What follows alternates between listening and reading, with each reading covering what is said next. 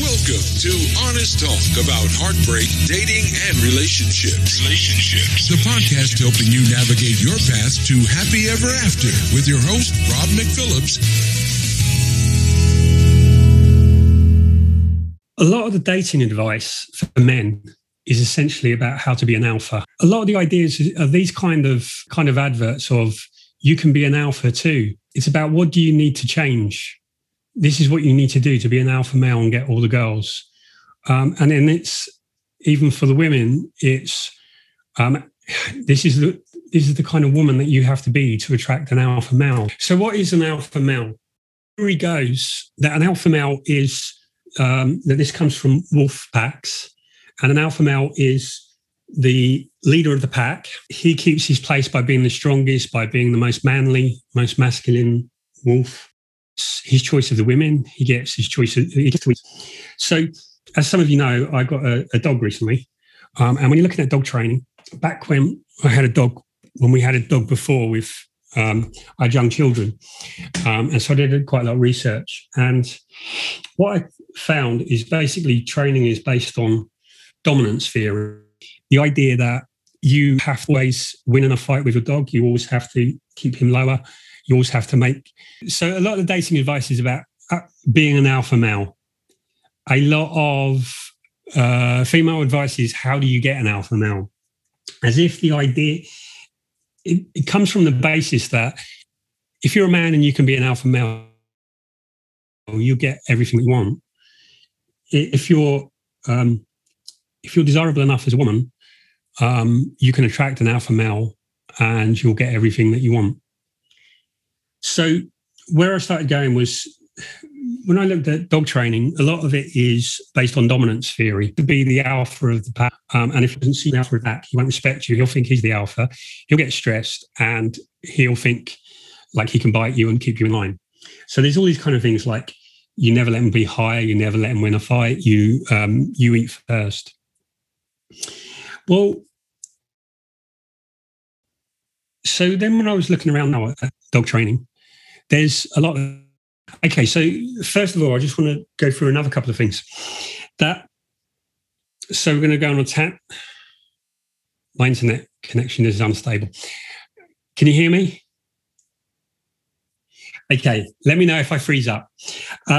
Okay, so we're going to go on a tangent that is kind of related, but one of the quirks of my personality types is I'm really logically pedantic. Like if something is untrue, it bothers me. You might have noticed. Okay, so we live in a culture that's kind of democratic. And the problem with democracy is that what it means is that what the masses understand becomes like the mass market is kind of, you have to sort of dumb down a little because it's what's understandable. So when there's been analysis of American presidents, people like Trump get in because it's make America great again. If you can have like a 3 or 4 word slogan, it makes it so simple. When you look at Brexit, Boris's campaign was, I can't even remember what it was, but it was really basic and simple.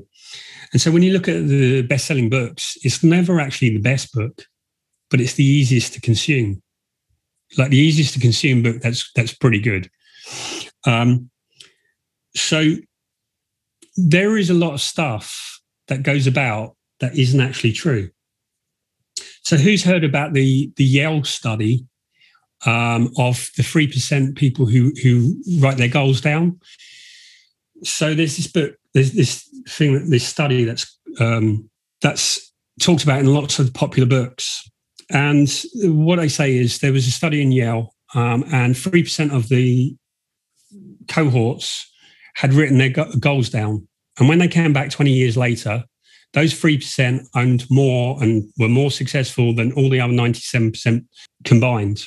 So that study from Yale never actually happened. And Yale wrote something saying, I don't know where this came from. It's not it's not true. It's never happened. There's never been such a study. And so basically it looks like it was in a couple of people like Brian Tracy and Tony Robbins.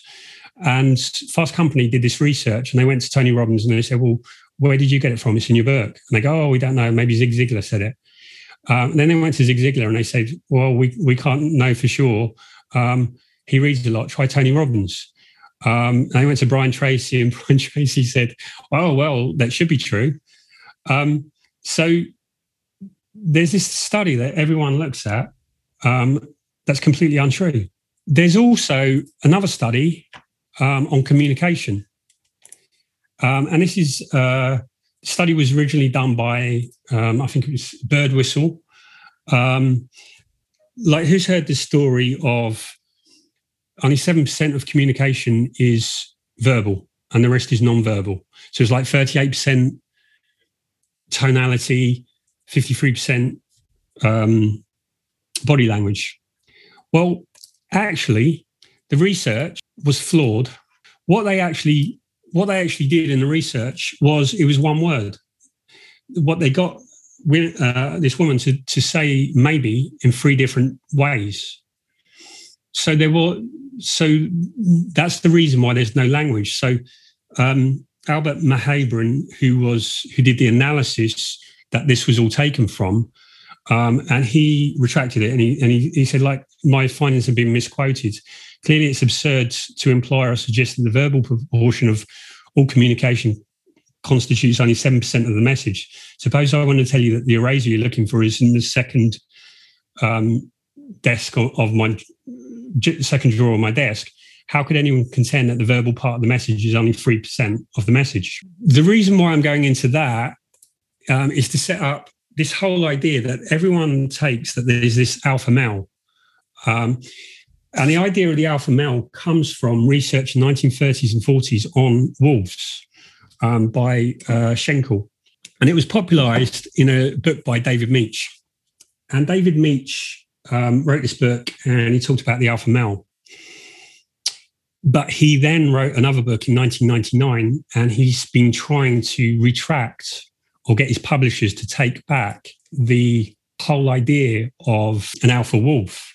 Because, well, actually, I'm going to share the video. It's a short video, so really accurate when describing most of the leaders of wolf packs, because the term implies that the wolves fought and competed strongly to get to the top of the pack.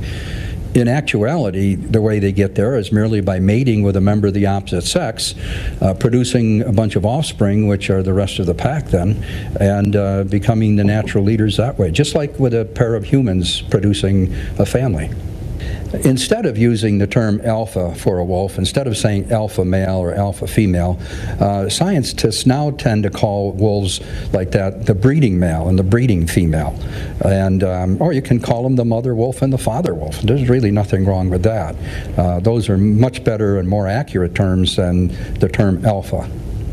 Actually, you know, I'm very much to blame for the term alpha being used with wolves. I published a book in 1970 that now has over 110,000 copies in circulation, and in that I labeled the top wolf in the pack the alpha. And I did that because at that time that's all that science knew. But we've learned a lot. That book was published in 1970, and in the 35 years since that time we've learned an awful lot. One of the things we've learned is that the term alpha is really incorrect when applied to most wolf pack leaders.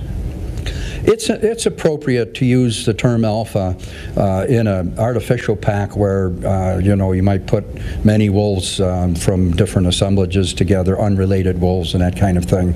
Then they would form a pecking order or a dominance hierarchy, and you could call the top animal at that point, the alpha.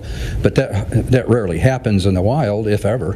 And so, that would be one case where you could use it. Another case is where you have what we call a complex pack, or or a pack with multiple breeders. In Yellowstone, for example, there have been some packs that have had as many as 3 breeding females. And in that case, you can call the top-ranking female, who would usually be the mother, you can call that animal the alpha female. But, looked at in the perspective of wolf packs in general around the world and all, that rarely happens. Okay.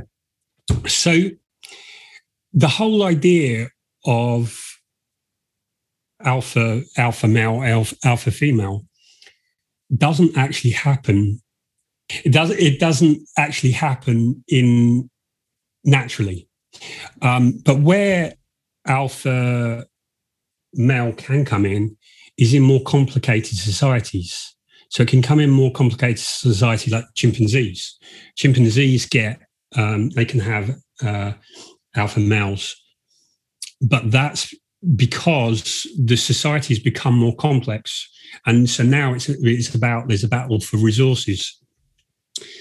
But actually the alpha male is, in chimpanzees, is the one that can form the coalition, is the one that can politically, so often they talk about it's the strongest male, but often there's an older chimp behind the like young male who has engineered the situation for the male to get position.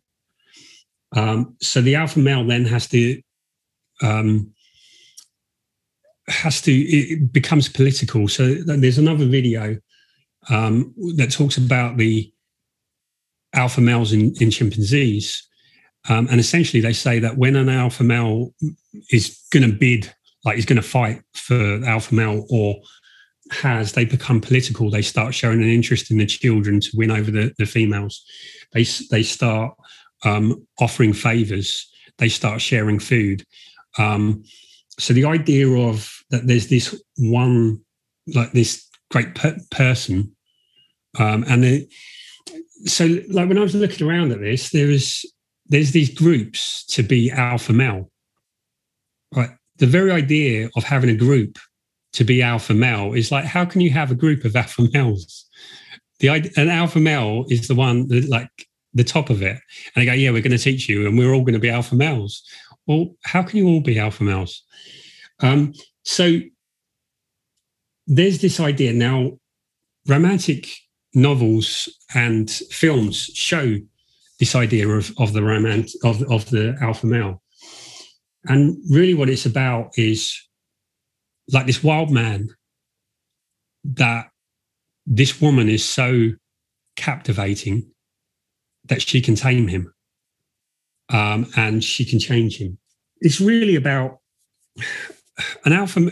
I think an alpha male is about access to resources. An alpha male is supposedly someone who's successful, powerful, has status, has money, has good genes, has confidence, is assertive. But what's happened is there's also like a myth of the great self-made man. It's like I think the younger George Bush in his presidential run talked about how he was a self-made man. His dad was the president. He was born a millionaire. Donald Trump had most of his money given to him from his dad. And he talks about being a self-made man. But there is this idea which goes along with alpha male of like some people are better. Some people that had just born and they just have it. And people talk about things like people like Mozart and Leonardo da Vinci and people like this as if they're different from everyone else. And I think Malcolm Gladwell first Anders Ericsson, Malcolm Gladwell and Owen Coyle, I think it is, in The Talent Code and Outliers, talked about, so Malcolm Gladwell talked about Steve Jobs, Bill Gates, Larry Ellison from Oracle, and about how they became so wealthy because they were lucky to be born in a generation. They had access to computers at an early age. Like Bill Gates used to code because his mum worked at a college. He had access to a computer which no one had, and he could code from like evening till 3 a.m. Every night for years. And so he had that amount of practice and knowledge at the time when computers became, when technology became possible for computers to take off. So he was able to acquire or to know to acquire the operating system. He being able to sell it. In the same way, Steve Jobs grew up at the right time in the right location, that he was able to take his design skills and create something. So Malcolm Gladwell talks a lot about hockey players, football players. They're often born within a few months. And it's because the cutoff for when they get picked for a team means that these ones who were born earlier are bigger, stronger, therefore better when there's less skill involved. And so then they get picked at about 13. They get intense coaching for the next 5 years. So they become so much better than the others. There's in the same way that I think there's Owen Coyle talks about in a talent code, talks about the Russian, like there's a Russian academy that produces so many tennis players. And it's because of the way that they train. People aren't necessarily better. Like there's no great man that's going to be the alpha, and there's no great person that's going to be self-made. But there are certain qualities and certain attributes that are more attractive. Now, with that said, does anyone want to share anything that they were discussing, or any thoughts on or insights that you have on the idea of alpha male? And I've got some thoughts on it. And sorry I was late. I had to polish my gold chains and, brush my chest hair and all the other stuff, before I came. So I was a bit late. But sorry, I had to also get my Porsche parked up. But first of all, have you done your yoga and your meditation and breathing this morning? That was this morning. I had to get up at 3 a.m. for that. So, I mean, the way I think about it is that I don't fully agree. And maybe that's not what you were saying, but I think some people are good at being self-made. And in some ways, take Donald Trump, for example, he has started with some amount of money, but he's made it into a heck of a lot. And people like Alan Sugar and, Virgin Atlantic and all the rest of them, some of them started from a lot humbler beginnings, although albeit perhaps more privileged than we are. And they made them into some, they really increased their incomes. Whether one should aspire to be like them or not is another matter. So I think some people are better at doing certain things than others, and that's a fact of life. And some of it you can get better by being lucky, being in the right place, having the right knowledge and so on. And some of it because you have a natural knack. So I reckon it's a combination of nurture and nature. But I think if somebody is wanting to be the best of the best in a destructive way, and the stereotypical sense in the alpha male, alpha female is, I can do what I want more or less because I'm it, and therefore everyone has to like me because I'm it. I think that perhaps either says that they're either full of themselves, or they are very inconfident, and only way they can do it is trying to impress others in some, facade. That's the way I'm seeing it. And if that is impressing the other sex, whether it's male or female, it doesn't really matter. then I think that probably shows that there is some character deficiency in the other sex, that they are attracted to that kind of a person who is clearly not displaying any good values. Because it's not about being dominant in something. I mean, if you got desires in terms of taking over the world, maybe that's a required thing. But, if you're just trying to get by in life and have a deep connection with somebody in a relationship, then perhaps wanting to fight with the other person for dominance is not necessarily the thing to do. I mean, it would be silly to say who won in your relationship, in your fight, who won. So I suppose the bottom line for me is that people are going to be good at things, and good luck to them with that. And I wouldn't take anything away from people who worked hard to achieve something, so long as they did it with morals and didn't do it illegally. But also at the same time, I think that if people are aspiring to be alpha something, male or female, or being attracted by that, I think that probably shows there is some form of character deficiency on both parties. I think, I think making money is a skill. And definitely there's people that are better at certain things. But when you look at Jeff Bezos, Elon Musk, Mark Zuckerberg, they've all come from America. So you don't see someone from, or never heard of someone from Ethiopia or Vietnam who's come out with a multi-billion pound company. So some of it is the fact that we're in the position that gives us the opportunities. I mean, undoubtedly, Jeff Bezos is a genius. From his very first annual report, he showed exactly the model of what he was going to do. And to be able to do that is amazing. Elon Musk to do from PayPal to Tesla to SpaceX and to everything else he's in. But what I'm really talking about, the idea of the alpha male is, I've seen in Facebook groups of a lot of men just become misogynist, and they say, and if someone disagrees with them, it's like, you're a beta. And it's like this, a lot of people I find in spiritual circles are I'm so much more spiritual. A lot of men get into this thing of, I'm more alpha. And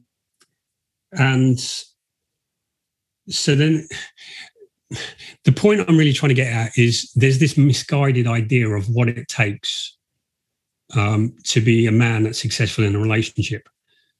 And what that leads to is a lot of men feel that they have to behave in a certain way. And when people start to behave in a different way, then it, if people stop being themselves, that's where connection breaks down. And when you feel that you have to play a role, that's what leads to disconnection ultimately. Shouldn't we look at confidence as a key part of this type of behavior? Lack thereof or presence of. You have people who don't look like the typical image of what an alpha person would be like. And if you were to dig beneath the surface, you may find a very insecure person. And you can see somebody who doesn't fit the image or the perceived image of an alpha male, and yet still they're quietly confident. And in that respect, they are sure of themselves. They exhibit a lot of the other characteristics that we would associate with an alpha male in terms of being able to lead, to, be sure of their decision making, take risks, etc., etc. Because face it, Jeff Bezos does not look like an alpha male. He's rather strange looking. I would not think of him as an alpha male, but he's successful and he does. And Elon Musk looks like a geek. Bill Gates worse. I mean, come on! But we're calling them all alpha males. Hey, geeks are cool, man. Who? Bill Gates, I wouldn't see not with him. Look at this poster I've got: eat, sleep, game, repeat. And I'm an alpha. I've got alpha male traits, so it doesn't matter if you're a geek. No, I'm just saying that. Some people think that, well, as they say, a rich man, how is it? What's the saying? A rich man, even if he's ugly, will get the girl. Right. Because he can't be unattractive because he's got lots of money. Maybe that gives him confidence. Maybe so he's actually an alpha male because he's got that knowledge behind him and he's got the money to back it up. So, yeah, maybe. But it's contextual, isn't it? Yep. So, if you put Bill Gates on a football field, he is not going to be alpha in any sort of way. His legs look gangly already. But you put him in a tech circle and he's going to come out top. So it's contextual. I think the thing that stood out most from what Rob said, and the one that I think applies most largely, is that within chimps it becomes political. So in my observation, I would say that the alpha is able to have social cohesion, be able to be subtly manipulative, meaning that he gets people to do what they want within that group or project or purpose. And he retains a sort of distance, but also a level of likability that, people are going to do things for him based on that. So, yeah, I think it varies on the context. And there are so many models. We can't just hold one model. Like, the very basic model would have been the strong man who then got the girl, and then the rich guy who got all the chicks, and then perhaps in more modern times, the smartest guy in the room who was able to maneuver this society and this world through his intellect, Elon Musk's. So with that said, I feel it is all contextual and where it's applied. In the other video that I've got about the chimps, he talks about one chimp of Amos, about how when he got overthrown by a younger chimp, and again this was in captivity, so we don't know how valid it is.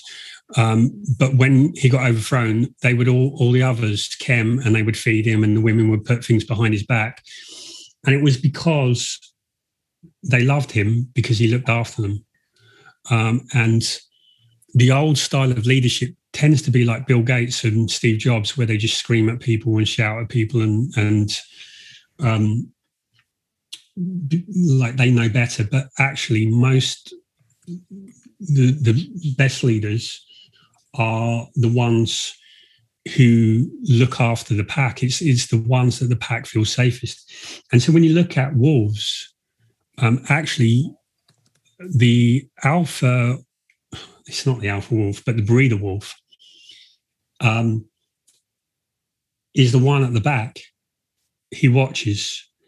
The breeder male isn't the one who eats first. The young eat first. So the ones who are most loved, the ones who are most successful, are the ones who can best look after the pack. So it's like you earn your right from your ability to look after others.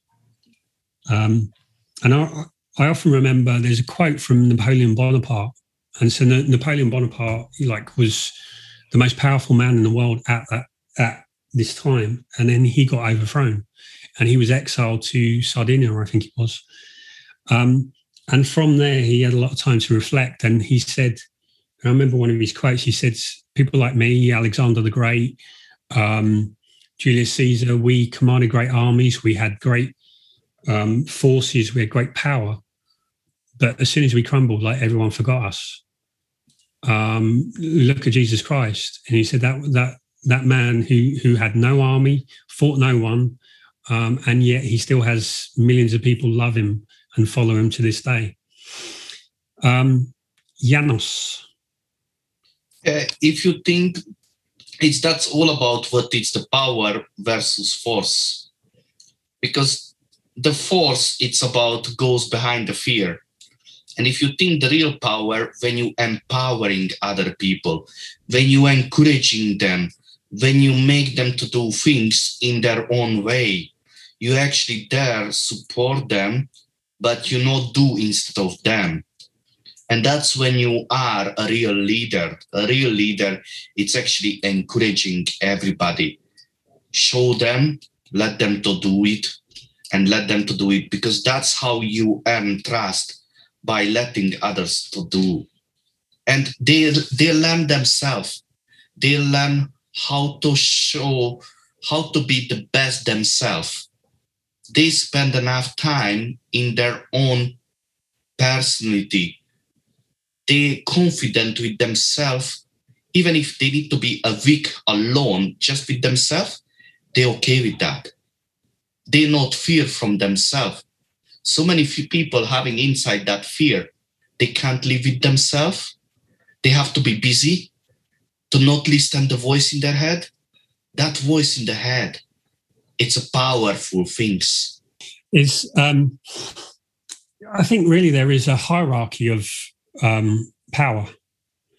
And the lowest form of power is physical force, because physical force only has any power while it's a threat.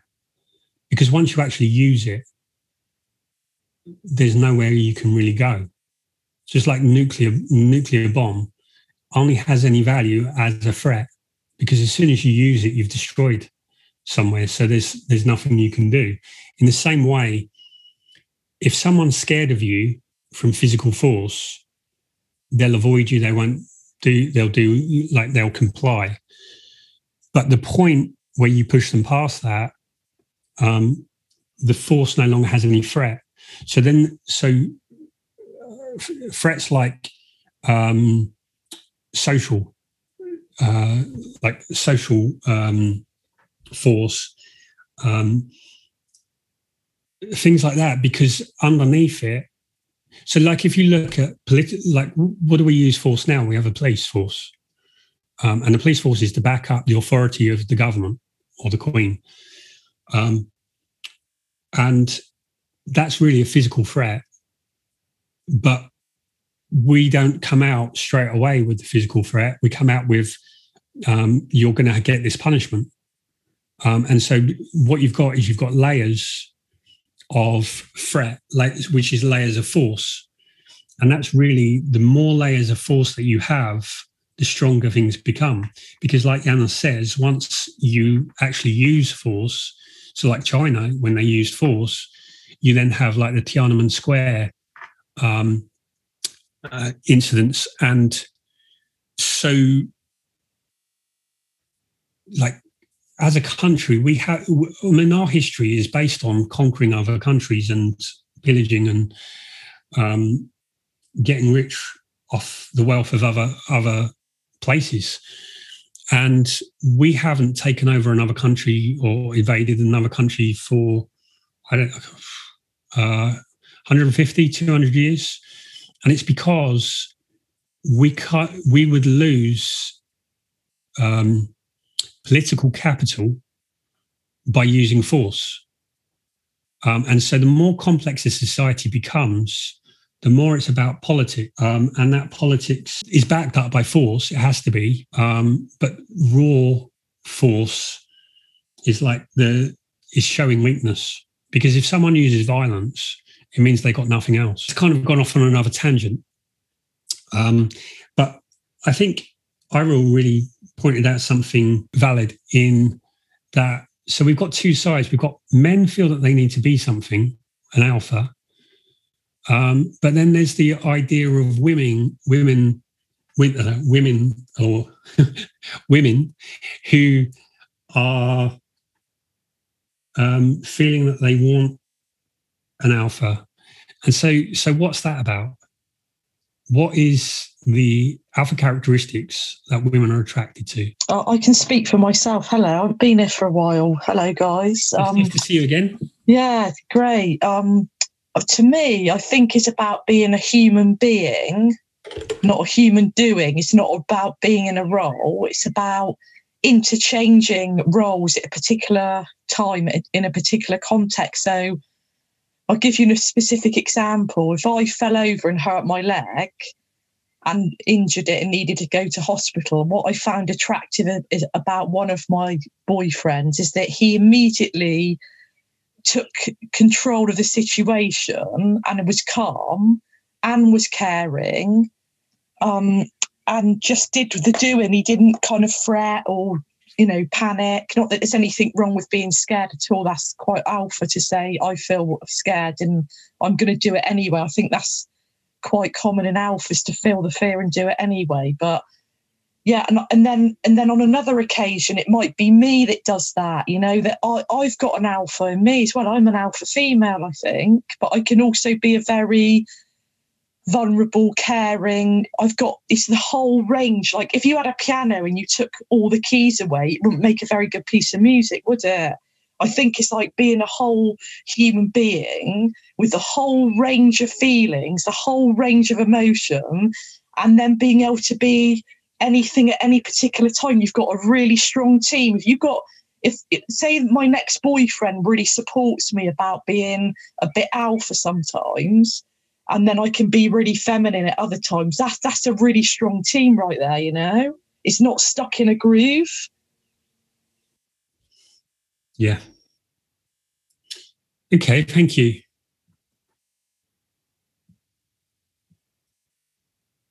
I think it's an acknowledgement that we are complex. There are several layers to us. And more so in the past, some of our attributes weren't allowed to shine through. And I'm speaking of men in particular. It's not that they didn't have those characteristics. I don't think suddenly men have, grown breasts or something new and different. I think that social conditioning suppressed certain attributes from being hailed as being something that was admirable in men. And maybe in the days when you had to lift your swords and go and decapitate and do all sorts of things, you had to bury some of those attributes in order to do those kinds of things. But I think now we are expected to show more of ourselves. We are giving each other the freedom and the space to do so. And it's, as Sam said, sometimes you can show some characteristics and I can show the others as a female. And I think that's what we are doing now. It's a bit of a song and a dance. And I don't know that we need to decide that this is not manly and this is manly versus, what's feminine and what's not feminine. I think we are all allowed to express things along a whole spectrum of emotions and realities. Yeah. I think there is an element of biology in it, an element of attraction isn't something that we do consciously. And so I think the appeal, if you look at romantic heroes, is I think there is an element of dominance. And I think that speaks to something that Sandra alluded to, in that women weren't always, particularly women weren't always allowed to show their sexuality. And what a dominant male does is takes charge. And so then it's like, it makes it okay for the woman to be sexual, because it's kind of in overpowering in that sense. And so, so there's that sense where it allows a woman to express herself. I think it's like Sarah said, of someone who'll take charge when you need them to, someone who can make decisions, someone who can make you make the woman feel. And I'm being very sexist, and not all relationships are male female on that, but when we're talking the mainstream, there's that characteristic of make them feel safe, not like, I think, not being another child that the woman has to mother. Carl. Yeah, I just noticed a couple of mistakes in language. I'll also share something that I kind of picked off the net some time ago. But do you think that dominance necessarily is synonymous with what we're describing as alpha? But somebody can be dominant without being an alpha. Somebody can dominate a room or a group or physically, but it doesn't necessarily give them alpha status, does it? My like what I was trying, the message I was trying to get across is the whole idea of alpha is misguided. I think there isn't really an alpha, because if you're talking about alpha, okay, it's Boris Johnson, because that's who has been voted by everyone else to be the figurehead of power. And whether we think Boris Johnson is that alpha male, I've seen him on the rugby pitch against 5-year-olds. So he's really sexy. Sorry? I said he does have a nice girlfriend, I will say. I think she's a tad too young for him. But let me see if I can share my screen 1 second. Hold on. Let me... I just checked you got permission. Hang on. Let me change the settings. Okay. Right. So, desktop. Yeah. I should have put a picture of Boris Johnson on the Alpha Myth. Right. Can you see that? Yeah. Let me just change it. Yes. Yeah. So this is a model. I'm not saying it's my model. I'm not saying I necessarily agree. But take away, just some of the words of it. But what it espouses is that alpha masculinity is based on strength, and female alpha is based on goodness. And these are sort of like the qualities in between. It does also say that there needs to be a balance of feminine and masculine within this, but more predominantly. So for a man, it would be strength, confidence, assertiveness, energy for achievement, endurance, dignity, curiosity, decisiveness, focus, and reason. And you can see what's on the other side for females. And then on the other hand, but this is that model of strength, which is not very diverse or, a full picture. Things like being weak, self-loathing, angry, intimidated, boastful, reckless, indecisive, and cowardness or cowardice. So, yeah, that was one of the models you were talking about with strength, wasn't it? I just really hate when they put divine. I just really like, it's like the Hendrix. They really, I can't listen to them because it's very like Californian. Mm-hmm. Okay. See, I think when we're moving towards the age of choice, I think you can be whatever you want. I think there's this whole like gender fluid. I think why not be masculine, feminine, whatever. I think really what that talks about is about above the line and below the line, because there's always, like Janos said, David Hawkins' idea of being above the line. And I think... Sorry to butt in. I think Carl Jung talked about the integration of the masculine and feminine, which is kind of what you're saying, Rob. Like, why not be both? Like, why not go from feminine to masculine?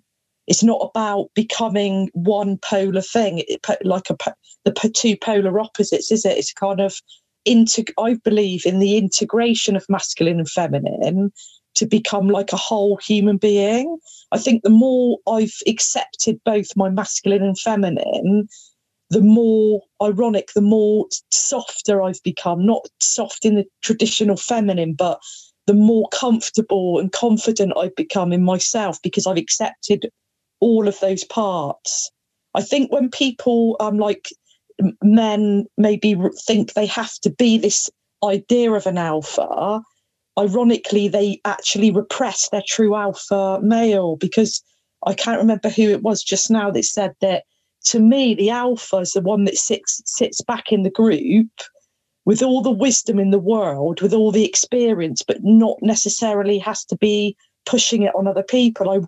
And women watch, like the observation is not about intellectual verbalization. It's about sitting back and really observing.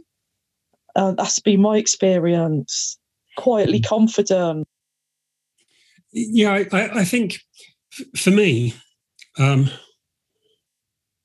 think you have a blueprint, and it's about finding who you are and creating the environment and the context for you to bloom in the best way that you can. Like if you're a plant, if you like use an analogy of a plant seed, a plant just in the right context, it just blooms and blossoms.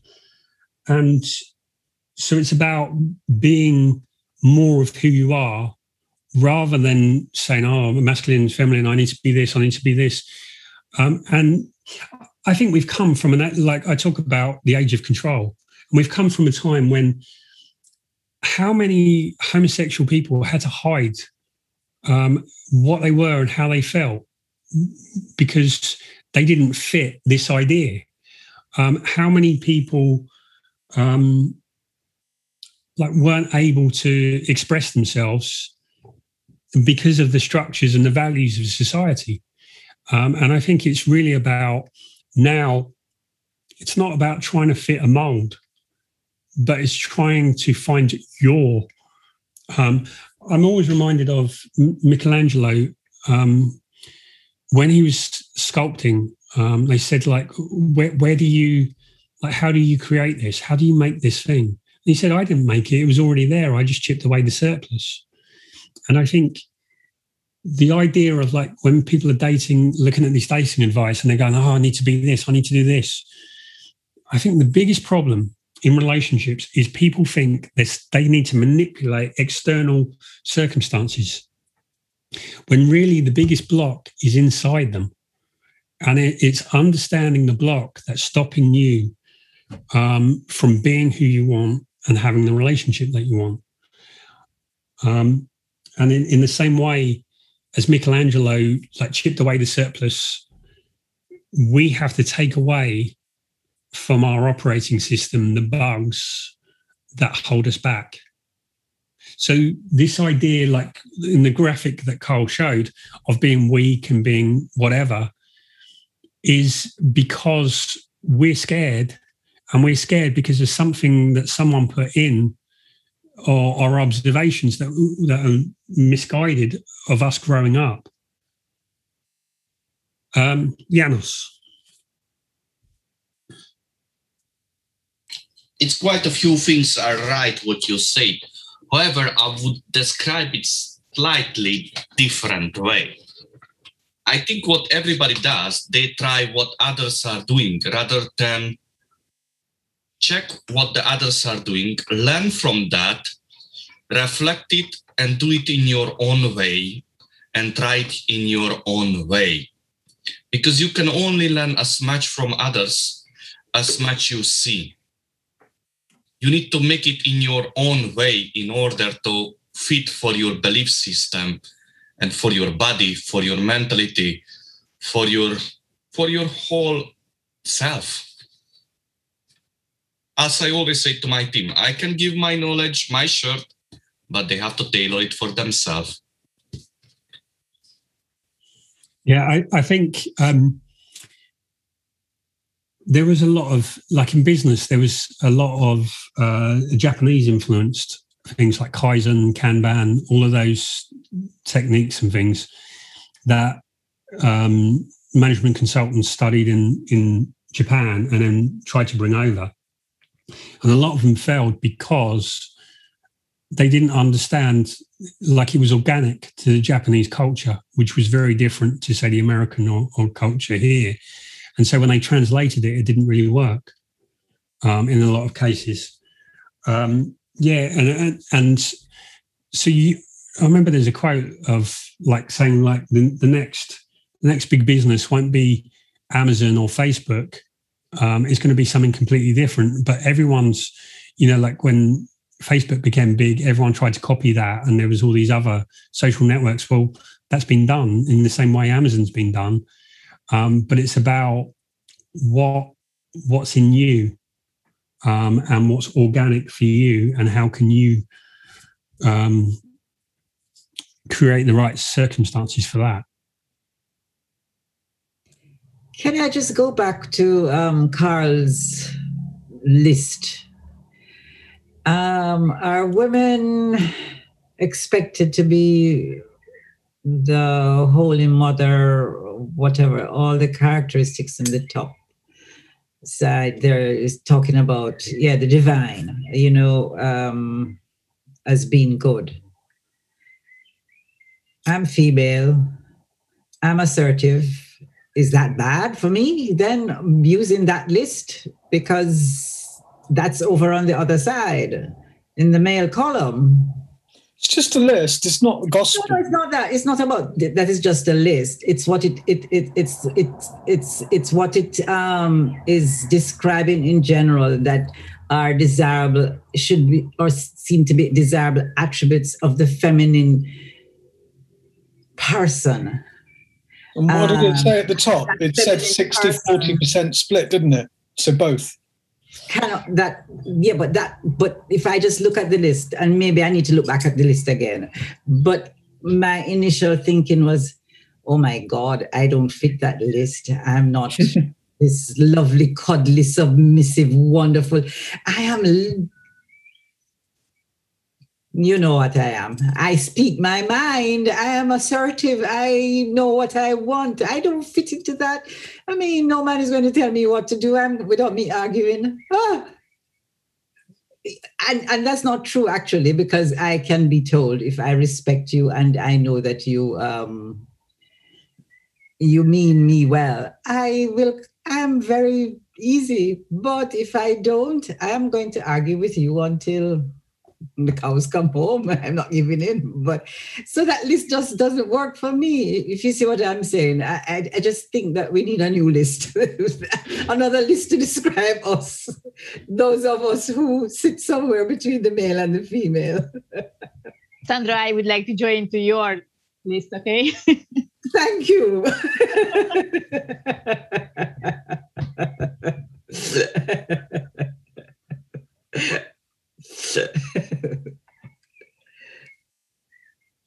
But the reason why I'm saying this is just that I think that if we conform to those things, we are building in some negative feelings in us as females, that if we find ourselves not having too many of those attributes, then what are we doing wrong? What's wrong with us?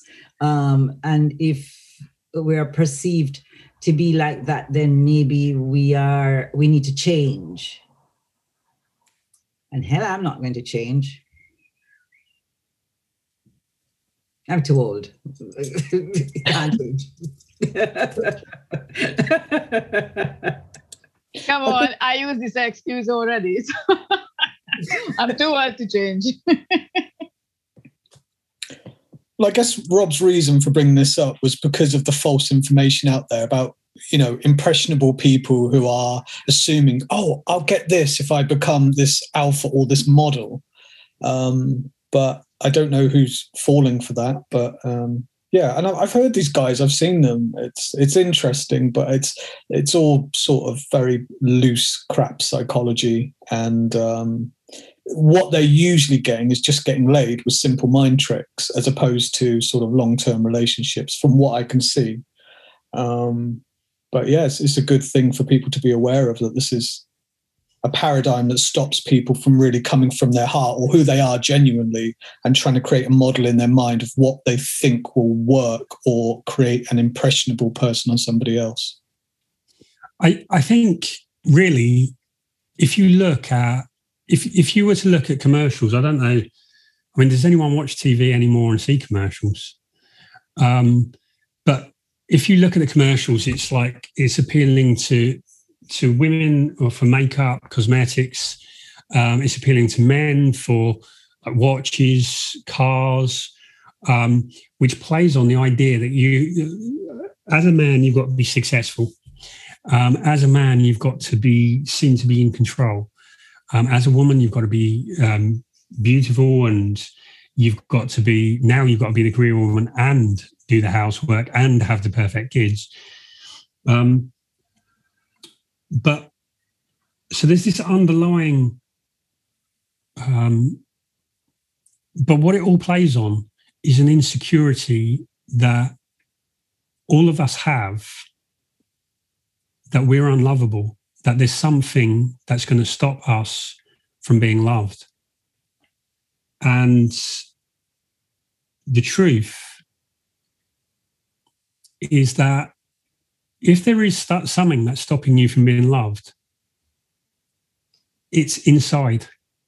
It's your belief that it's not going to happen. It's your belief of there's something about you that's unlovable.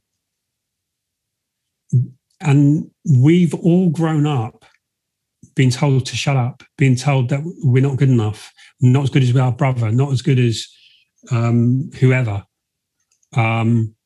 that we're not living up to our parents or whatever it is. And so there's this fragility. And where there is that sense of like shame, that creates like the emperor's new clothes, you know, like the fairy tale where the emperor is naked, but he's told that only smart people can see him in his clothes. And until a kid shouts it out, no one says it because no one wants to be seen to be stupid. In the same way, no one wants to reveal their vulnerabilities because there's a sense of shame in them. And that fear is what prevents us from having the relationships that we want. And because we're frustrated, we look at other reasons and we blame dating sites. We blame there's no good men out there. There's no one's interested. Women are only after this. And all of these things are really just ways that we vent our frustration. But it's really, but that makes us vulnerable to believe that, oh, I'm missing something. I need to be an alpha male. I need to be the woman that attracts alpha male. I need to do this. And so that's really the way that people sell to us. And most of the economy is driven on keeping up with the Joneses, getting laid or having a partner and being successful. It's like we're going to get a promotion if we do this, if we have this, if we're perceived in this way. And so people feel that they're not enough when really it's this systematic story that makes us not reveal our sense of shame. And so we never really tackle that. And that is really the block that holds us back from everything that we want. Because if we didn't have that, we wouldn't be afraid of public speaking. We wouldn't be afraid of just being ourselves. And so that's so many of the things that we buy. So it's like the old thing of we go to work to buy things to impress people that we don't really care about.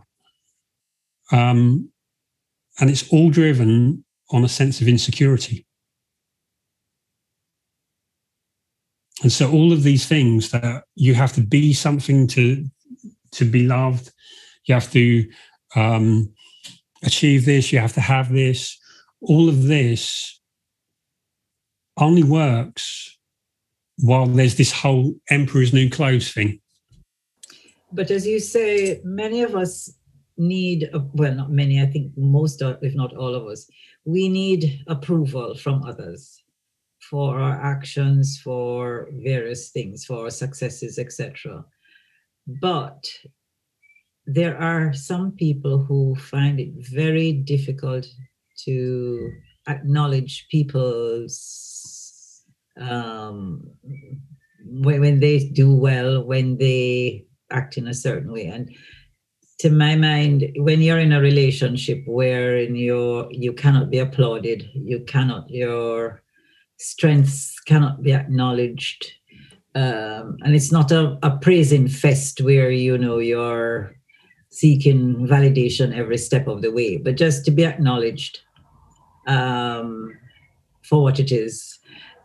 I think it takes a very big toll on you eventually, especially if on the outside you're getting other signals. Because at home, if you are comforted at home and you're comfortable and you feel secure at home, it is easier for you to deal with the difficulties outside.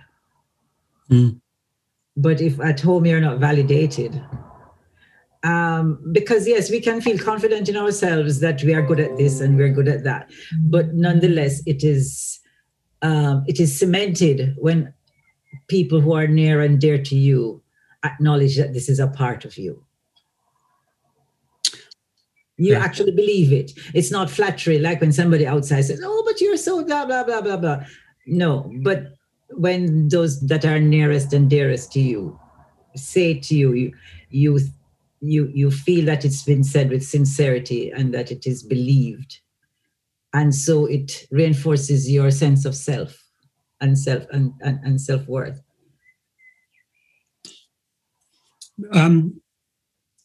Yeah. I know that you're not talking about this, but I just want to point this out as relevant, comes to mind. When you look at Facebook and Instagram, the popularity, huge popularity, is like the biggest social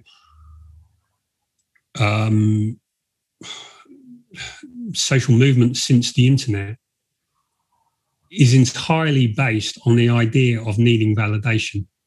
And I know that that's not what you're talking about, but it's part of, like, if I'm trying to put what you said in a context. And I think there's there's a nuance to this, in that, yes, you need to be acknowledged, but not for a success, but just for who you are. And where I used to talk about respect, for those of you that have been a while, where I talked about respect, what I really mean is someone who sees who you are and appreciates you for who you are. Because I think the other side of it is that we're all seeking validation. Like you say, we're all seeking validation. And sometimes that validation is because of a lack of belief in ourselves. So I think there's a nuance. I think that we need to be appreciated for who we are. But there's also, in some cases, some people are using that, because I know that you're talking about, it's like the Gottman's idea of the cocoon, like the relationship is a safe cocoon from a harsh world. So, I think that, like, when we talked, that is about feeling safe and seen. But there's also, some people are looking for a relationship, and they're looking for validation, and they're getting on Facebook and they're looking for a relationship to validate them, to compensate. We need honest appraisal, but sometimes people want validation because they don't have it themselves. I think Carl was first and then Nicole. It was just an interesting comment you made about saying that, validation and acceptance, and that people should be accepted. But unconditional love is usually something a parent and a child dynamic. But in an actual relationship, do you think, especially looking at divorce statistics, we have the mindset and the skill set to appreciate somebody, let's say, who does have undesirable characteristics and qualities, and say, well, I just accept you as that, and that's how you are, and that's okay, considering that we are bred to be self-centered individuals through marketing and consumerism. So I just find it a little bit odd that this whole thing around, I accept everything, that's a reality. No, I don't think you accept the unacceptable. Because there's what someone is, you accept the essence of what someone is, but this is the line. When someone's operating below the line, that's unacceptable, and it's because they're lacking something, because they're lacking some. This is the emotional capacity. So, I think you have to look at it in context. So, a mum who's not slept for weeks, who's like doing all the work while the husband's out and whatever, when she operates below the line, it's because she's got no resources left. So it's not about accepting the unacceptable, but it is seeing the core of who someone is. The core of who someone is unchangeable. So this is where people get in a relationship and go, well, I like all of these things, but this one thing, if we can just change this one thing, you'll fit into my jigsaw. And I think the big paradigm a lot of people have is that they have, if my life is going to be perfect, and Daniel Schloss's jigsaw is a perfect way of describing this.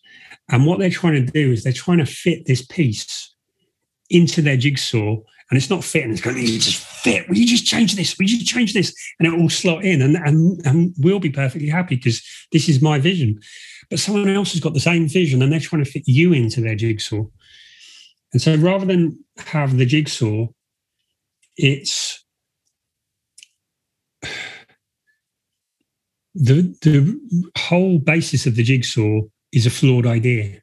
And so everything that you do from that creates the need to control. Whereas if you look at people as Lego bricks and you build the relationship, and what you're doing is, so if someone does something that's unacceptable, then for you being honest, and I think that graphic was about you're going to be honest and assertive and all of these things at your best. And so if someone's unacceptable, it's about saying, okay, what's up? Why are you behaving like that? What's going on? How can I help you?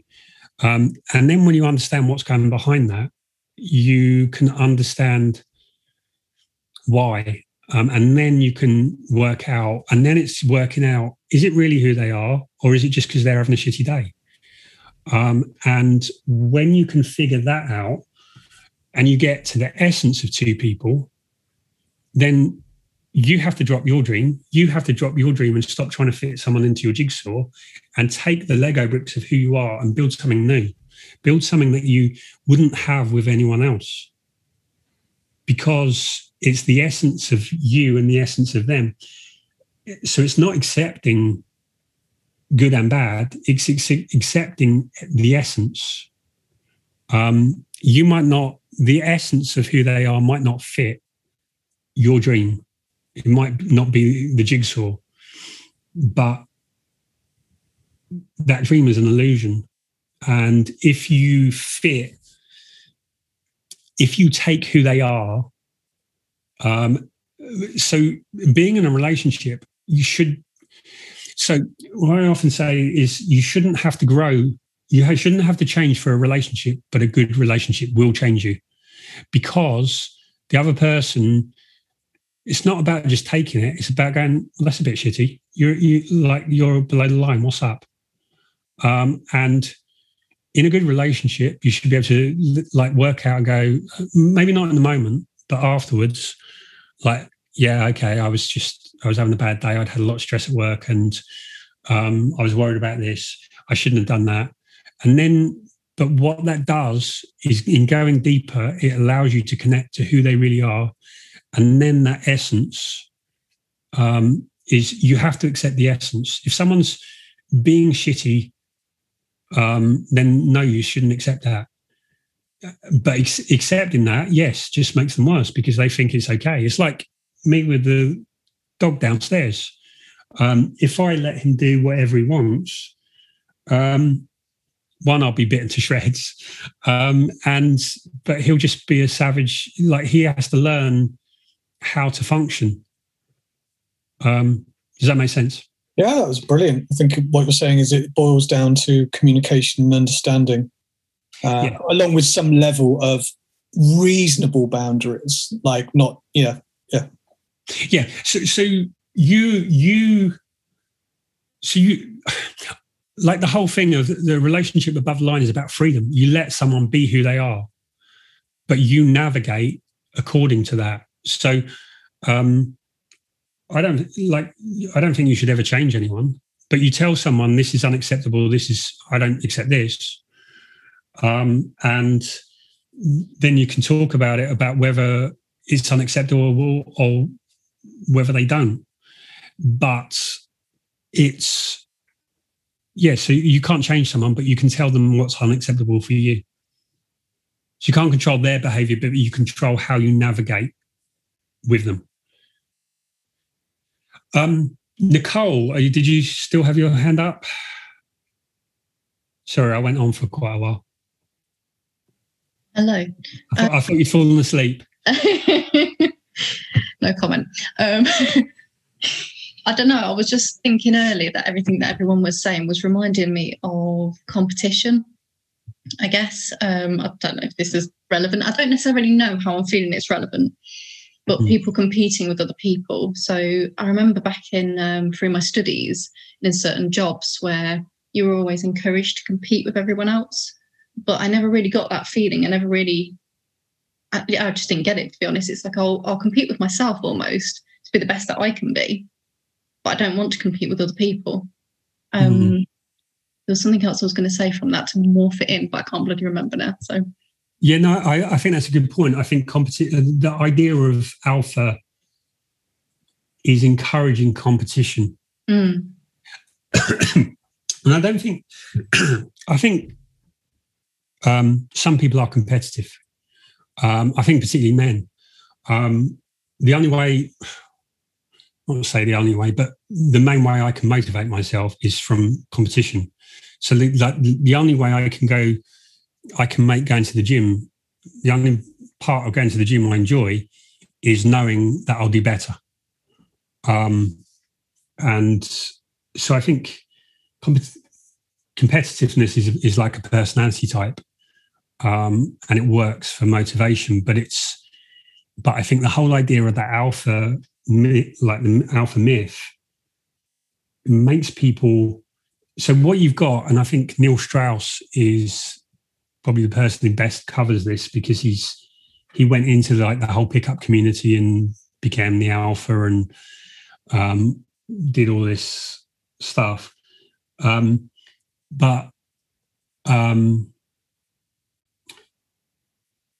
Yes, it becomes false because there's a lot of preening and a lot of posturing.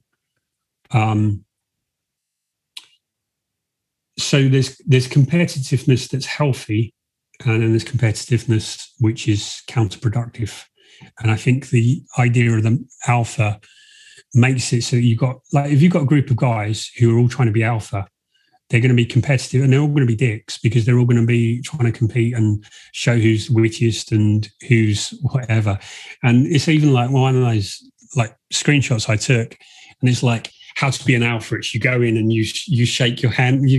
It's like you stand in a certain way. And I've seen these dating videos of you have to stand like this and you have to stand at the door and pause, and it's just ridiculous. Like that's going to impact over 20 years. Is that even going to get someone laid, let alone 20-year relationship? Then the performance takes over. Some people get stuck in the performance and they don't realize that they are stuck. And so their own personal development has been stymied by paying all of this attention and trying to hone the performance, because like anything else, after a while, it gets boring to the onlookers. And you need to keep adding to the act. And then there's nothing worse than an aging peacock with his feathers falling out, trying to preen as though he still got them all. What happens then? Then he becomes kind of desperate. And so you could end up looking quite sad. Mm. And being sad too, because you've lost a big proportion of your life where you could have actually grown as a person. Yeah, what comes to mind is the figures of, I don't know, this is quite an old one. I don't know how relevant it still is, but how many men die soon after retiring because their loss of purpose.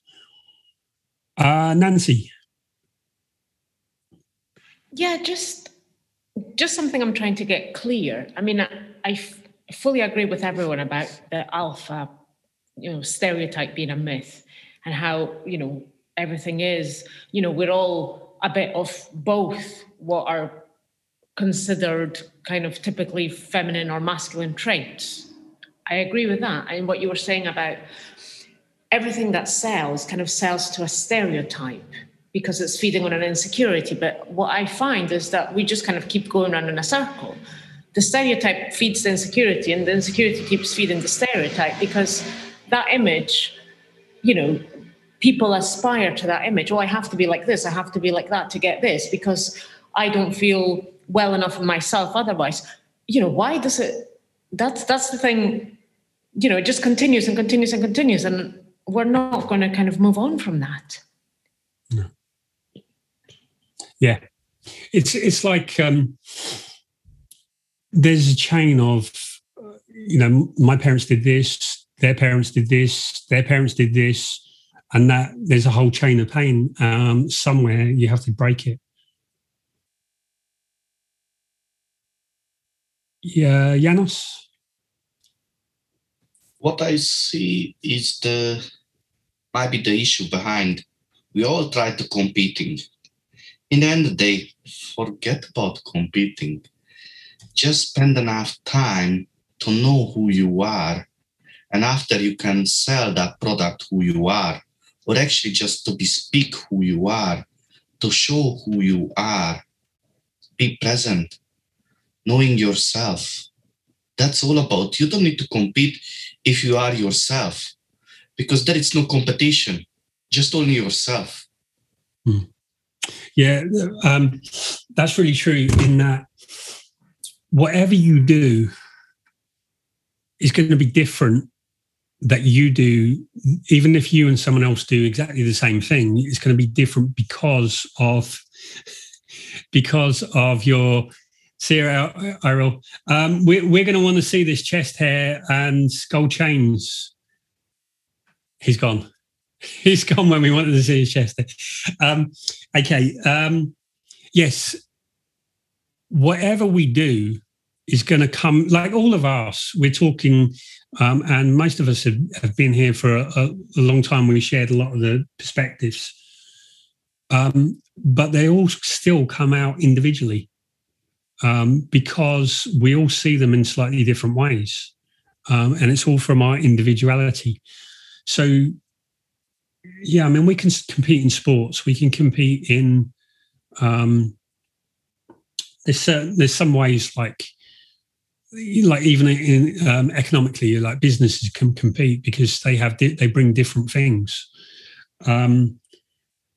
But really, it's about there's a competitive urge, which we all have, but it's challenged to certain things, not who you're being. And when we confuse that, what we're doing, we can be competitive in. But when we're competitive in who we're being, it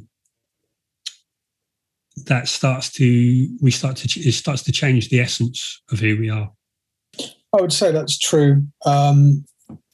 I knew somebody intimately who would be described as alpha within his circles, and they were in a type of accident.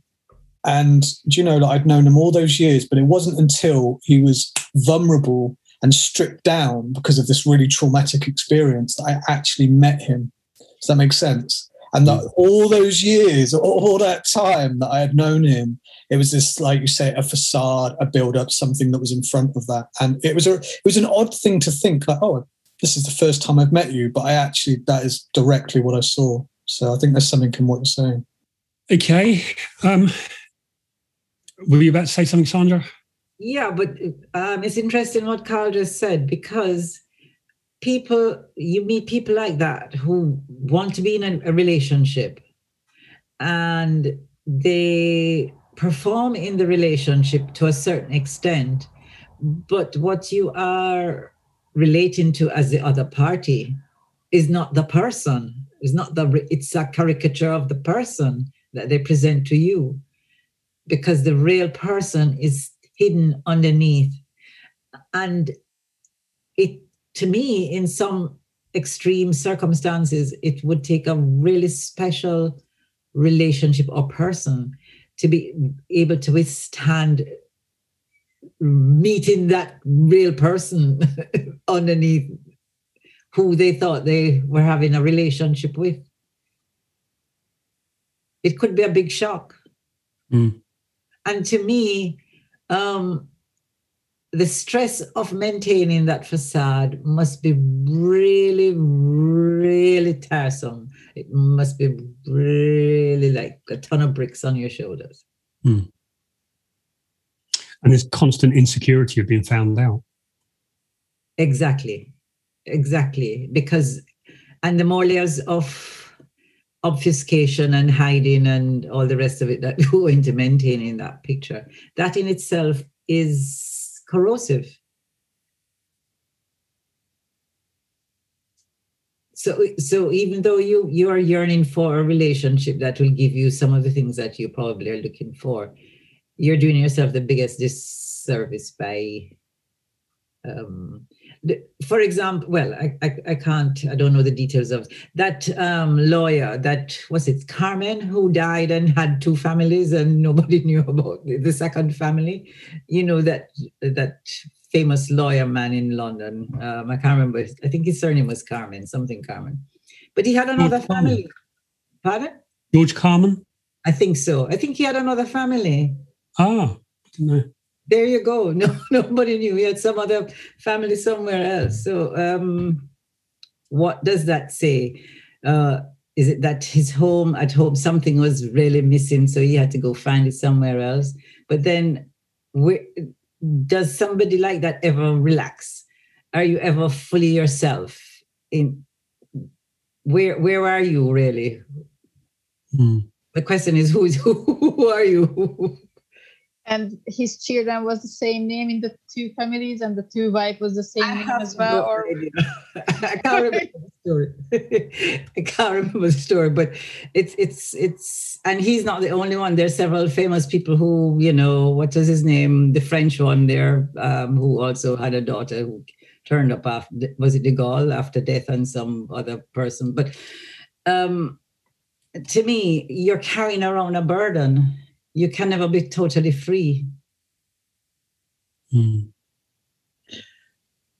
you not think that isn't too dissimilar to the side that we show ourselves to, say, friend A versus friend B, C, to our partner, to our mother, to so on? I don't know that there's deceit involved in those relationships. I think, well, for me, I know that I relate to my friends differently because of their personalities, what they're interested in, what I'm interested in that coincides with them. And so I have different relationships with different people that show different sides of me. And it's not that I'm being disingenuous to any of them. It's what's brought out because of the interaction. Yeah, I think we behave differently at a funeral to a party. And so I think we can operate within a spectrum. And the environment and the context and the people we're with activate something. So I think people are different in different relationships because there's a different dynamic. So there's often someone who's in a relationship and they've been in a relationship for a long time, and they've never been romantic or they've never been whatever. And then they're in a new relationship and they're very romantic or very whatever. And it's partly sometimes it's a reaction from not being in this to being in this, but sometimes it's just different people. There's a different dynamic in the relationship and it activates something else in them. So like some people are more fun with some people or they're more relaxed with others. So it's not necessarily that we're being deceitful or being different deliberately, but sometimes it's just we're responding to the context. Okay, I've got to go and be the alpha in a minute. Has anyone got any thoughts, insights, perspectives on the alpha myth to share? Come on, Janos. I thought Janos is clicking on there. He's about to. Might be. In the end of the day, this is just a label. It's don't believe in that. You have to be your own self. That it's nothing else more powerful than to be truly yourself, to be a truly unique, and to discover yourself and be able to show others who you are. Janos' thought of the day. I think that's good. I think it is another label, and I think there's so many labels that we use as laziness. I think the others just want to be sure they are a little bit stronger, and they want to somehow easier describing to others rather than be more mystic. A little bit like, yeah, I am like that. Mm. Yeah, it's kind of like the competitiveness of if I can have a label, I can be more than you. Another golden medal. Yeah. Okay, any other insights? It sort of gives you permission, doesn't it, if you're given the label? Yeah. To act that way. Mm. Rather than if you're not given the label, then you can just be who you said, who you are, who you want to be. At the end of the day. Yeah. But you shouldn't be given a label. No, I don't think anybody should be given a label. Mm. Yeah, and I think we should break free of the labels that we've been given. Yeah. Because all of us have been given labels by family, school, work, anywhere like that. And the labels are just lazy shorthand. It's like George Box says, every model is useful until it isn't. And I think things like Myers-Briggs and people can get into star signs and Enneagram and all of these things can be useful to a degree. And then they become harmful. It's like people who've been in toxic relationships.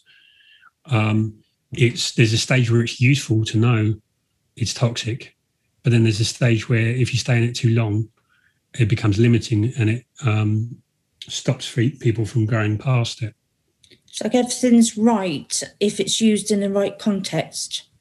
Yeah, I think all of these things are tools. So like knowing Myers-Briggs, I think is really helpful because it gives an explanation.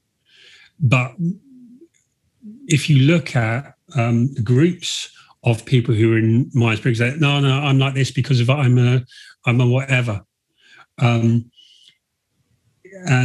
yes, all of those. So, for example, in the toxic relationships, it's helpful to know it's not you, because what people coming out of that all think is, oh, it's something about me, is me. Maybe I'm the bad one.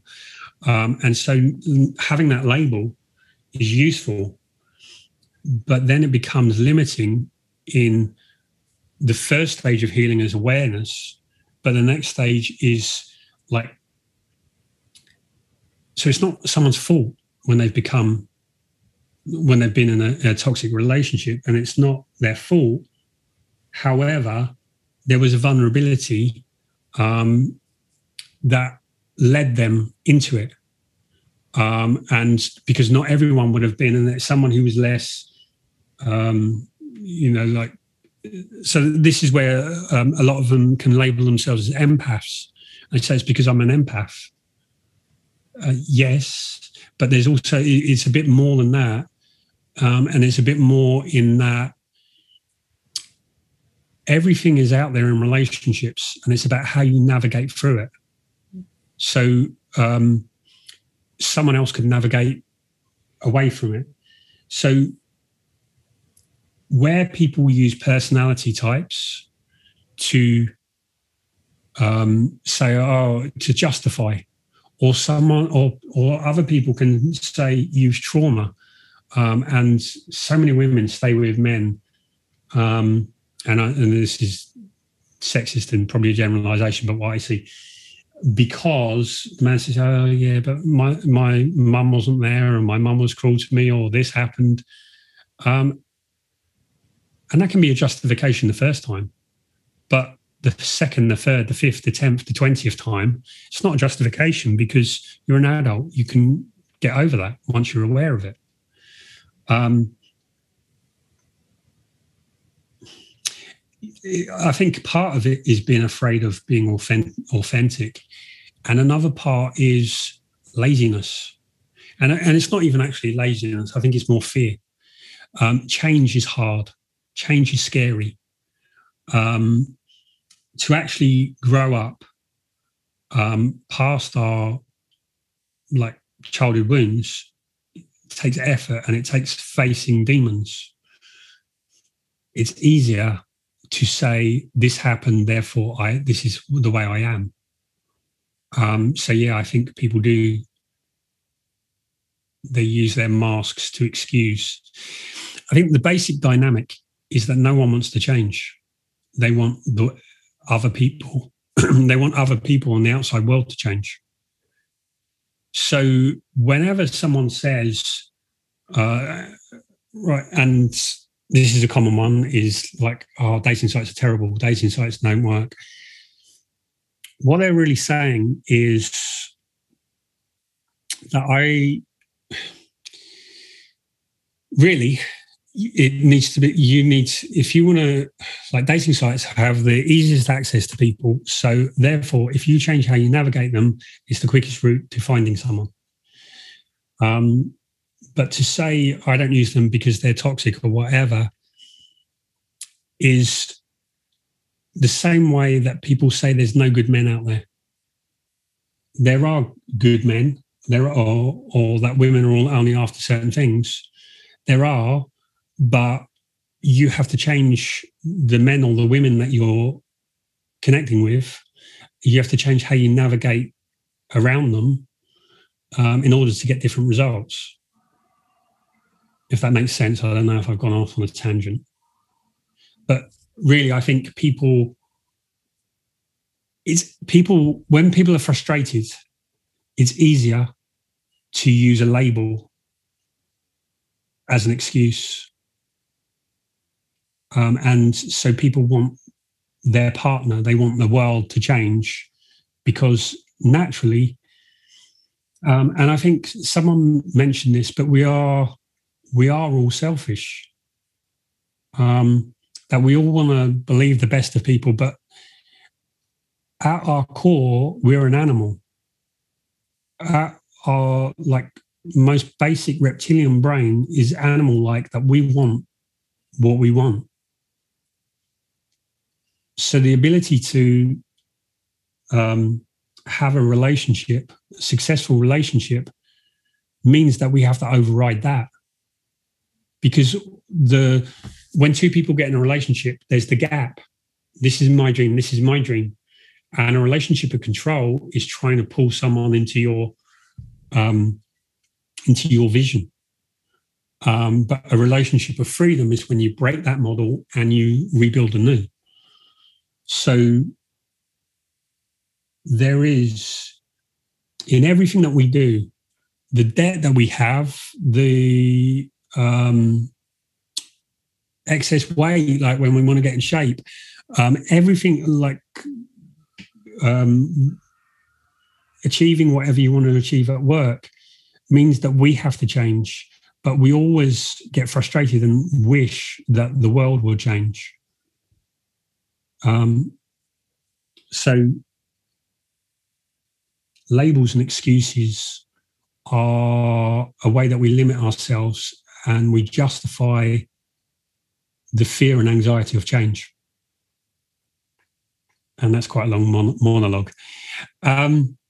Okay, anything else before we go? Any other insights, perspectives to share? So we need to learn not to fear change then, which means ways of learning how to not be afraid. No, I don't think we can. I think fear, relationships, like success, survival, and meaning, are something that's ever present in our life. And it's developing the relationship with that. So you're always going to be afraid. You're always going to be have discomfort. So it's changing the relationship and embracing fear. Actually, I think my term should be managing fear. Managing fear. Sandra, fear has to be there. Yeah, but it's how to manage it. You just still need to go for it. You decide if that's fear actually reality, or it's just kind of can stop you. In the end of the day, does somebody get hurt physically? Not really.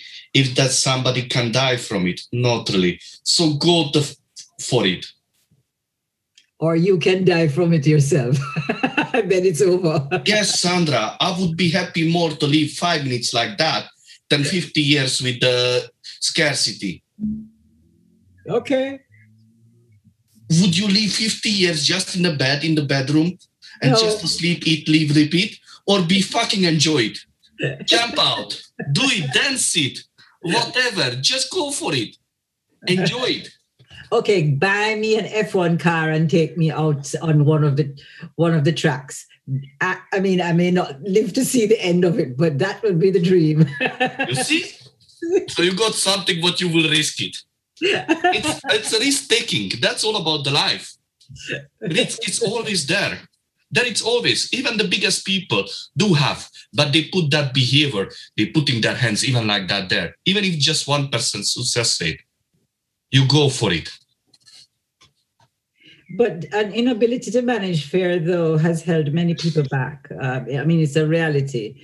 And the butterflies in the stomach, yes, we learn to handle that, exam jitters and all of that. But there are fears that can cripple people where they literally can't operate, they can't move. And that's what I'm talking about.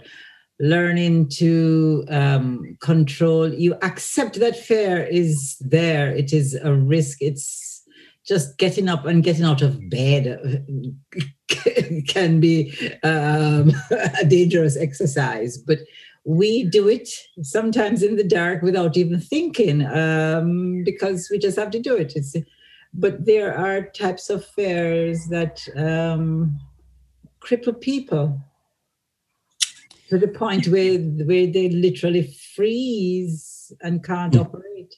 That's true, Sandra. When I was younger, I had that situation where literally my brain frees my whole body. For over an hour, from my head down, I couldn't move anything. Doctor had to come with the adrenaline to inject in my shoulder.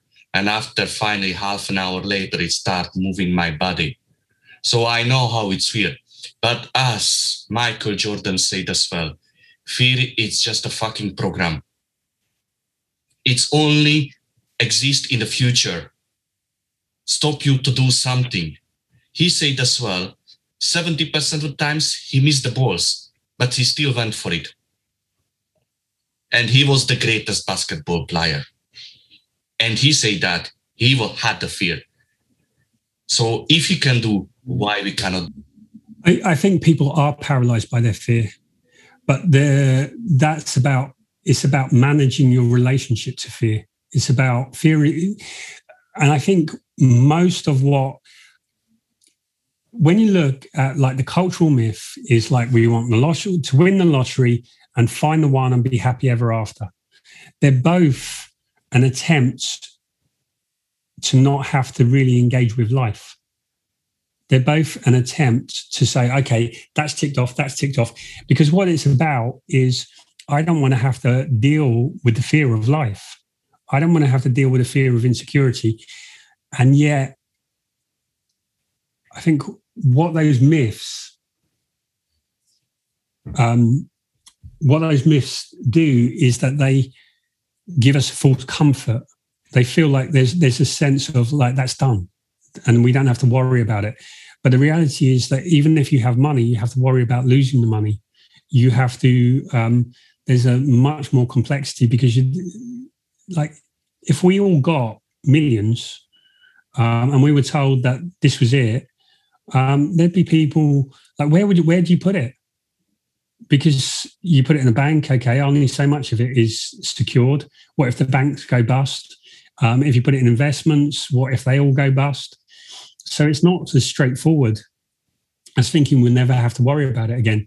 And it's exactly the same in a relationship. Just because you found someone who you think is the one doesn't mean that they're not going to die, doesn't mean that the relationship isn't going to change and they're always going to be there. So this is why relationship is a lifelong journey. And in the same way, fear is a lifelong journey. It's always going to be there. Whatever you do, there's going to be fear. And it's about how do you live with the fear? But sometimes it's not the fear itself. It's the fear of the fear. Of not succeeding, of being called a failure. But isn't that fear? Yeah, but it's the label. The thing itself is not the insurmountable object. The notion that people will then label you. So the act of trying is not the fear itself that you may not succeed, but it's what people do with the knowledge that you did not succeed. Yeah. That sometimes squashes you from even trying. Because there's fear. Then there's fear underneath fear, and then there's fear underneath fear, and there's fear underneath fear. So I believe there is the only emotion core is life, which is like happy, joy, love. And then it's about fear, how much the fear is blocking it. So the extent, like completely blocked is fear, half blocked is anger, like pessimistic is some blocked. So it's like emotions are a kaleidoscope depending on how much fear is blocking it. But everything is the fear. And it's a fear of what people say. It's a fear of what will happen. It's a fear of, will I cope if it all goes well? Fear of who am I to have this and all of those kind of things. But they're all underpinned by fear. And so the real core, most people are driven to want a relationship because of their anxiety, that they'll never have the relationship they want. So it goes straight from breakup to I'm going to be a lonely old cat lady and no one will ever love me and I'll die in my home and you'll be days later. And that is where people go. This is why it's so hard after a breakup, because people immediately, the way that the brain works is it snowballs and catastrophizes to the worst instance. And that's all about, so a breakup is really about fear. It's not about the other person, because the other person, it was what that you felt while they were there. And so when the person's gone, 5 years' time, you've met someone else who you're so in love with, you won't care about this person. You care about this person now because they symbolize the fact that your future is gone, the future that you dreamed of, everything you can see in the future is entwined with them. And because that seems to have gone, it's fear. It's fear that people makes the breakup struggle, that I'll never meet anyone like that again. No one else will love me like that. I'm going to be on my own because I look at how hard dating is. So a lot of what we think is loss and pain is really about fear. But Rob, think about that. As Nicole said as well, fear is a fuel. For me, definitely. You just need to learn how to use that. For me, it's actually a transcendence or just simply a catalyst to go for the anger. And after anger, you go to the courage and you go for it and you do whatever it happens. You should not stop at that level. Go deeper on it, because we all try to suppress it, that feeling, rather than go deeper and go to the anger and go to the courage after, and you will go. That's what the sporters are doing as well. How they're encouraging each other. They're actually bullying each other for a second, yes? Thing is, if you don't fail, you're not going to succeed, because you don't know how to fail. So you have to work on what you failed from and how you failed. Then you build it up from that to learn how to succeed. Yeah. Because if you've never failed, you're never going to know how it feels. Yeah. What it feels like. And so that's I've got too many things in my head. So yeah, it's good night, Agnes. It's the right. So first of all, the fear of failing is because we've been taught that the great man theory, which we talked about, which is like the alpha male. There's certain people who are just perfect. So like the epitome of alpha male is James Bond. Because James Bond is always cool, he's always suave, he always knows what to do. Right. And so that whole model, like of school, means that failing once. So at school, nobody, or definitely they didn't in the past, you don't go, okay, fail, good, because now you're going to learn. And there's all these kind of like graphics on social media of like fail, like this is what success looks like. But everyone thinks it goes one to like straight line. So failing is actually how we learn. It's like a toddler keeps falling over in order to learn how to like do it better. And this is what in the talent code, Owen Coyle talks about, is that those failures, it does, like, it's not practice that makes perfect, it's perfect practice. So when I talked about the Russian Tennis Academy, what they did was they did a certain type of practice. And people who really practice effectively is they'll go to the point where it breaks, and then they'll go to the point and they'll keep going to the point, they keep going to the point. And what they're doing is, when you do that, you build myelin sheath around neural connections. And so as you do it and you go further and further and further, that you hardwire the change that you want to make. But like you say, Sarah, it has to come from failure. But the problem is, and this is like the idea of finite and infinite games, is we think when a marriage breaks down, that is failure. We don't think about the relationship journey. We think about the momentary success. So we're taking snapshots of what's happening in the moment, as opposed to recognizing that success comes after many failures. What are we downloading? Is this you in the Formula One car?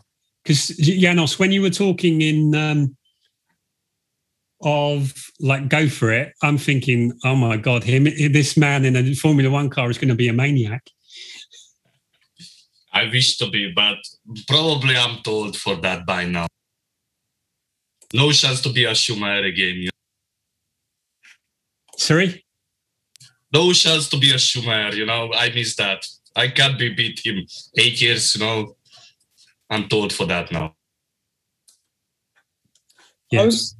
I was going to ask Sandra something. Earlier you was talking about that you wouldn't be interested in like changing or growing or developing anyway. Do you think that's healthy? I mean, or do you just think there should be a man out there who is submissive enough to take you fully and should just accept you? I mean, how are you processing this? Oh, I don't think you could ever think that I would not change anything. I'm talking, okay, I am me. Yes, the essential me. But I am what you'd call it now. I'm still evolving. I'm still changing, right? But the essential core me is me. In other words, I argue. I will not put up with nonsense, and I will stand up for myself. That will never change. Okay. So there are things about me that are constant. And if you can't cope with those, then I think it's best we say, it was nice meeting you, it was nice knowing you, but really we rub each other the wrong way because you are and you are. But I am very flexible. If you are willing to meet me partway, I will meet you partway on some things. Okay. No. I think that essentially there's a core in everybody that makes us who we are. And then there are certain things layers that we develop over time. And some things need to be changed, yes, because they may have come about as a result of unfortunate experiences that we have built up defenses or bad habits, and those we can work on. But I think the essential core of us, unless it's something that's really corrosive, it's us. It's what makes us who we are, and we can't change. My father, if he was still alive, he will tell you, yes, she was in the front of the church when stubbornness was given out. She was number one in the queue. And you have to believe him. But my stubbornness has got me where I am because I have done things that I wasn't supposed to do. My mother thought that I should be a nice secretary behind a desk in some office, and I should be a clerk, except that I went into a fish pond and I was farming fish with men, and digging fish ponds with tractors. I loved it. I thought it was the best thing that I could do, but it just didn't fit the stereotype because I'm stubborn. Yeah, I guess, and this isn't really a personal thing. I'm just trying to understand the psychology. No, I'm trying to understand the psychology of a person who says, no, I am fixed, I am this, and this is it. And I just, I see your point now. But you also did say something really positive, which is you would be willing to meet people halfway, and that actually it's about reasonability, but there are levels within you that won't tolerate X, Y, and Z. But I don't want to go back to that model because it was poor, but do you not think that there are, like you said, corrosive behaviors? Like if you're overtly fiery or how can I say, like short fused, surely those are corrosive things. They can cause damage real quick. Yes, I agree. And I think that it's something that if you recognize that as a shortcoming in yourself, that you can work on it. And you should be mature enough to be able to see it, because it does do damage to people who are close to you. And if you recognize that what you do and how you behave, and I've had it in my family. I had an aunt who was a school teacher, and she was the most caustic person. She could break you, okay? And that didn't go over well with us young children, because we just thought that she didn't love us at all.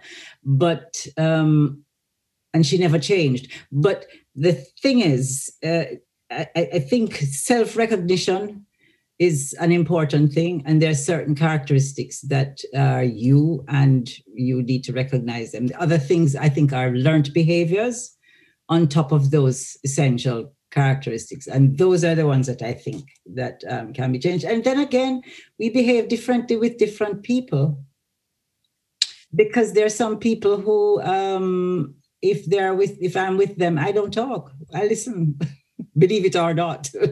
And there are places where I'll be me and I will be a live wire. So what can I tell you? I think when we talked about in the Think Free Rebellion, I think there's an essence of who someone is. And I think that's really what Sandra is talking about. That's not going to change, because that's who I am.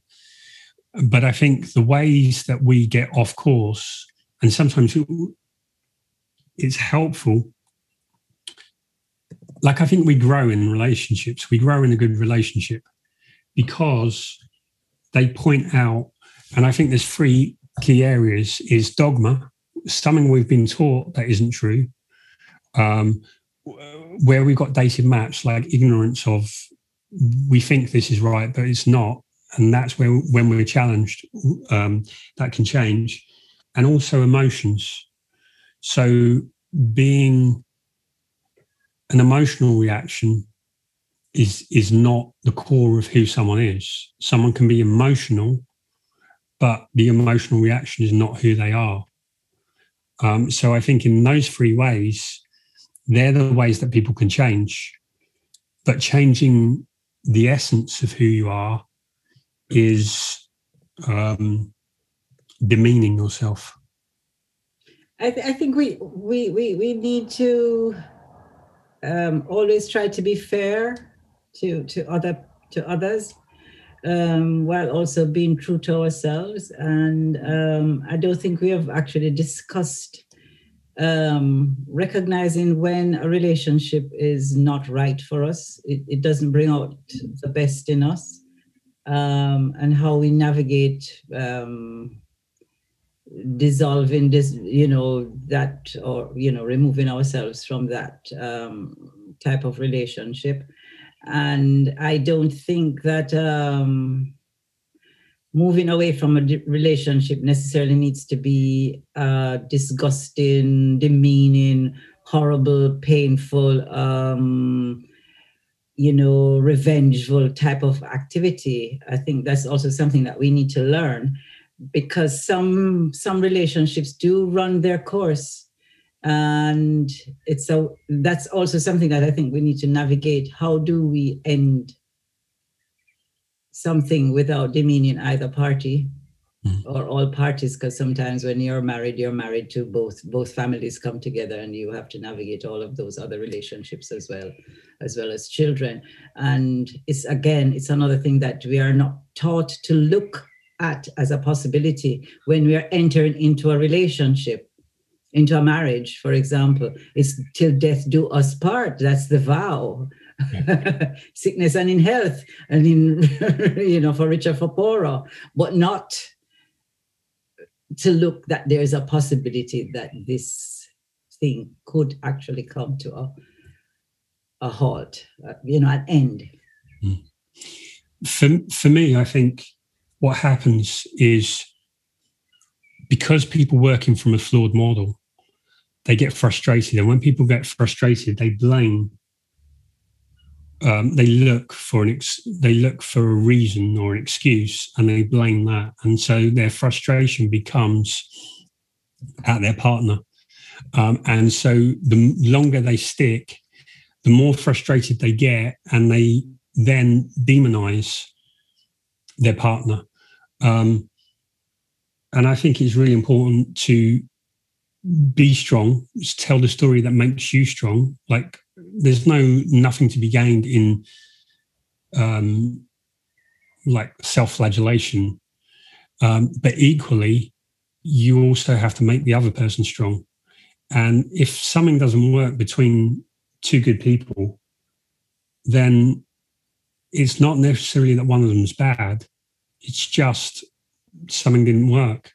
And when we can hold on to that, and be more conscious and really more aware of the real reason of why the relationship's broken down, then it doesn't have to be the recriminations. See, I think the flawed model makes us blame the other person. And so this is why so many people hate their ex, when often it's just they did things, like we do things that we're not proud of because we feel bad, and they did things that they're because of the situation we're in. So I think it's more helpful to have a narrative that makes both of you strong, and rather than wrong. I think.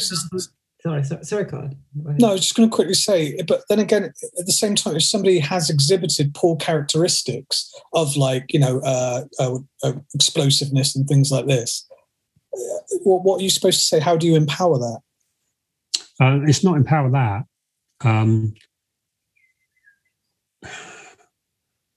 So people do bad things, but mostly people do bad things when they're below. This is like the line. When they're below the line, they do bad things. All of us do. So it's recognizing that if they're below the line, either is something going on in their life, something that's nothing to do with you, or the relationship has a bug in it, which is causing you, or probably both of you, to be below the line. And that's why the behavior happens. So, for example, when you look at most relationships break down, they break down because someone did something, whether it's they cheated, whether they betrayed them, or whether they lied or whatever. But that is the symptom of the relationship not working for a long time. And when our freedom is cut, and when we're unhappy and we're stuck in like this room, we go crazy. And people do that emotionally in relationships. And that is why there's so much bitterness. And there are some people who will go out and hurt people, like sociopaths, narcissists, that, like, you can't be in a relationship with someone like that. But then there's other people, it's mostly good people doing bad things. And it's either they didn't have the capacity. Well, ultimately it's because they didn't have the capacity, but sometimes it's just because the relationship dynamics wear them down. But Carl was talking specifically about explosive behavior, though, and I think in some instances that could be learned behavior in terms of their socialization, could be trauma from other experiences, and it's possible that then becomes their default. So they are reacting, and probably there needs to be a way to find out how they can unlearn that learned behavior and learn to react in a different way. And so it's sometimes writing off people because of something that seems like it's a character flaw is like admitting defeat to a potentially very good person. Because it might be the one thing that really stands out as being something that is difficult to cope with, but is not an intrinsic part of the person in the sense that it can't be modified or they can't learn new coping skills. Yeah. And that really brings us to a full loop, because that's the idea of alpha really is, and I forgot my train of thought. But yeah, there was, I mean, I saw that as a complete circle. I don't know if you see the same thing. You mean unlearning some of those behaviors that you would think are alpha type characteristics? Because people are learning behavior to be an alpha. And what they're really doing is creating a problem. And whereas you're recognizing that other problems are created by other things that have been learned that we're not aware of. There is a cultural difference that some people being emotional is natural for them. For others, it isn't. So, like stereotypically, women are more emotional, men are more stoic. It's difference. All of these things are very about nuance. Yeah. Because if you take them as literal, and this is the problem that so many people are watching these videos and they're taking it literally. It's nothing is literal. There's a really fine balance. But then surely those things come out as you get to know someone. You see the personal characteristics. There's just so much that you can hide in terms of your emotional makeup and how you react to certain things. And if you're observant, you will see those things. And then you have the ability to, before you get too committed, decide that this is something that I can't cope with. This is alien to my persona. It just doesn't go with my character. This I can't sustain a relaxed and committed relationship with those types of traits. But sometimes I think we give in to the, I'm so in love, it will conquer everything, and it doesn't. But we already know that these things are difficult things. That's the point I'm making. We know the reality, but we choose not to act on them. Yeah, I think something that I've kind of witnessed, which I really appreciate everything that's been said tonight, is that if you try to communicate something and somebody's first reaction is short-temperedness, how can you ever get anywhere if you don't feel able to communicate? That is never going to happen. And I mean, I know that in some of my childhood relationships that were based on fear, you end up lying to avoid the thing. But then this is why I developed a little bit more honesty, I hope, in so much as I realized that if you lie to them, it makes them even more angry. So I learned to, have some honesty there. I guess being able to talk is the first point. And I really appreciate what you said, Rob, that actually it's not always about their core personality, and it can be a good person just in fear or expressing something. So sorry if I've gone off topic, but yeah. Okay. Thank you, everyone. Again, I've got to go because I've got to let this puppy out. Have a good week. So next week we're on Wednesday. And so we just got, any questions? We're just going to try and be more like just an open session, really relevant of any questions you've got. And we can all share ideas to try and find answers. And we'll meet the puppy. Well, if I held him here, he would be biting me. I can show you some videos of him. At the moment, he's okay until he gets excited. And then he excited and runs round and he wants to fight. And I know you'd love it sitting here watching me get him being gremlin. Well, the alpha male. Yeah. Yeah, that's cute. Okay, well, have a good week and see you next Wednesday.